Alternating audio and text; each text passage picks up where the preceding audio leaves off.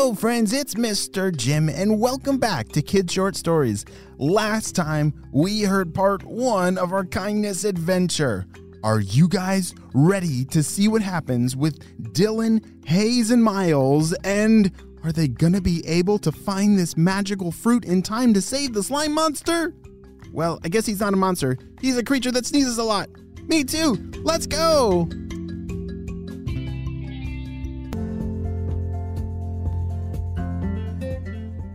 Dylan, Hayes, and Miles had just waved goodbye to Sully as he sneezed in the background. His sneezes were getting worse, and the boogers were getting bigger and bigger. Oh dear, we've really got to hurry, said Dylan. She led the way up the trail with Hayes and Miles very closely at her side. All right, I wonder, once we get there, is it just going to be as easy as, picking an apple off a tree? Yeah, I don't understand, it sounded like he thought it might be hard, said Hayes. Because it sounds easy, but I don't know. We'll see. Well, Dylan and Hayes and Miles were right. It was not going to be as easy as they thought. As they rounded the corner, there was a ginormous canyon in front of them. Ah! There's no way that... Wait, does the trail really expect us to go to the other side? Said Miles. Yes, the trail had a bridge once a long time ago, and that rope wooden bridge had broken and fallen. They could see the ropes dangling from both sides of the canyon. Have you ever seen one of those wooden bridges, or it's a rope bridge with wooden bottom, that's where you walk on? Yeah, those are pretty scary if you had to walk all the way across a canyon. Well, Dylan, Hayes, and Miles were now staring at one that had broken. There's no way we're going to get across. What are we going to do? Shouted Hayes. All right, let's check our packs and see if there's anything helpful. Unfortunately, since this was a hiking adventure, Dylan had not planned on bringing all their jetpacks because this was for hiking, not flying. So she was a little sad that they weren't there. But wait a second. I have my jetpack, said Miles. You do? Dylan and Hayes looked at him. Wait, we could actually use that. Is there some rope? Yeah, here's some rope. Hayes pulled out a big, long strand of rope out of his bag. This would definitely reach across, said Dylan. But Miles, I think you're going to need to fly it across to the other side, and then you can tie it onto a tree there. What? Wait, then how are we all going to get across if we only have one jetpack? Well, exactly. If you can carry the rope to the other side, said Dylan, then we, me and Hayes, we can climb across on the rope to the other side. Miles was a little nervous about this plan, but he put on his jetpack and flew the rope to the other side, tied it onto a big, thick tree that would never tip over, and then flew back. All right, well, who's going to go first? Said Miles. I will, said Hayes. I got this. Step aside. Hayes knew how to choose to be brave. As he clipped onto the rope with his harness, he carefully scooted across the rope to the other side. Whoa, great job, Hayes. That was fast. Whew. Hayes hopped down on the other side of the canyon and sent the harness back flying across to the other side, sliding across the rope. Dylan then put on her harness and started scooting across the rope. Whew, all right, we made it. Now Dylan, Hayes, and Miles had made it across this ginormous canyon. What are you guys doing here? What was that sound? Said Hayes. They looked all around. There was nothing except, wait, there's a squirrel in that tree over there. Yeah, I'm over here. It's not safe for you to be here. What are you thinking crossing that canyon? It's put there for a reason.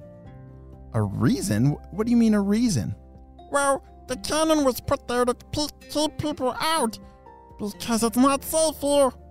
What do you mean it's not safe? Said Miles. Well, there's a very big creature that lives here, and he has a very special garden, and and I'm very afraid of him, and he does not like to share his fruit with anybody. Oh my goodness. There's a giant creature that lives here? And he has a fruit garden? Oh no. What was Sully thinking sending us here? Said Dylan. But Dylan, we can't give up, said Miles and Hayes. We're already here. I bet if we just sneak up and grab one of those fruits, then we can get back in time to get it back to Sully. All right, let's stick to the plan. Let's move out, said Dylan. The three explorers continued on their adventure, but now they had to be very, very quiet because there's some kind of scary creature that lived here and guarded a garden. Pretty soon, they climbed through some bushes, and on the other side, they could see it. And an absolutely beautiful secret garden was hidden up on this mountain. Excuse me, said the fairy. Are you lost? Hi, we were actually sent here. Hello. We were sent here on a super secret mission, but we gotta stay quiet because we don't want to get eaten by whatever scary creature lives here. My name's Dylan. This is Hayes and Miles. This, very boogery, messy creature down below, he sent us here to get a magical fruit medicine or something for him. Do you know what I'm talking about, Miss Fairy? Oh, why certainly. Come with me. Dylan, Hayes, and Miles carefully snuck behind the fairy. So, who lives here? What kind of scary creature guards this garden? Said Miles. As the fairy was flying, leading them to the tree, she turned around and said, Oh, his name is Sully. Sully? That is the creature that the squirrel was trying to scare us about? Dylan looked at Miles and Hayes, and they all rolled their eyes. Oh my goodness, I can't believe we fell for that trick of that squirrel. Yes, well, here is the fruit, and bring it back to him, and it will help him feel a lot better. Dylan, Hayes, and Miles were amazed at how beautiful this fruit was. It looked like an apple, but it was very sparkly, like it was covered in diamonds. They picked one, put it in their bag, and hurried as fast as they could back to Sully. Over that giant canyon they went, and down the path, and all of a sudden they could hear him in the distance.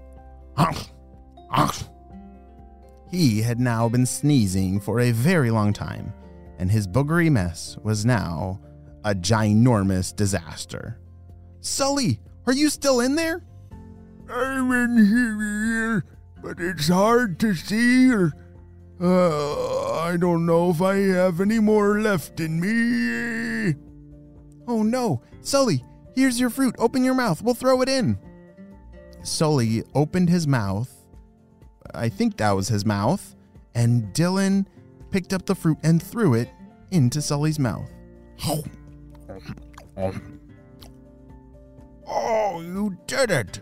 Just in time.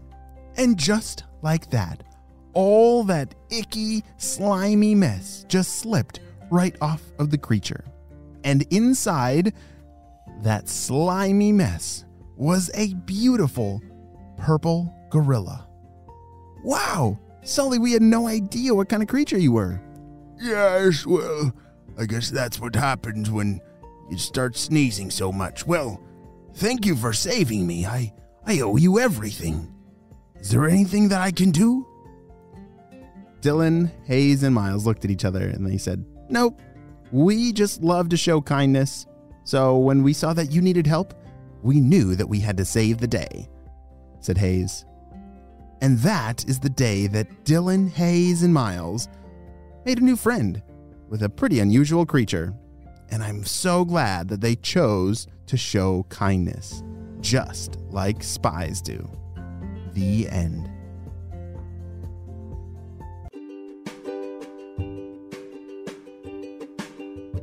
Great job. You listened all the way to the end, and you know what time it is. It's time for Kid Shout out. I want to say hey to Kian from Singapore, Atlas from Denver, Colorado, Sven from Bend, Oregon, Cormac and Seamus from New York, Elizabeth, Nate, Charlie and Brooks from Chicago, and August and Remy from Pennsylvania. I'm so glad that you're all in the Kid Short Stories family and on our spy team. We could not stop Dr. Stinky Breath and his friends without you, my friends. Well, you have a super duper day, and I'll see you next time. Bye.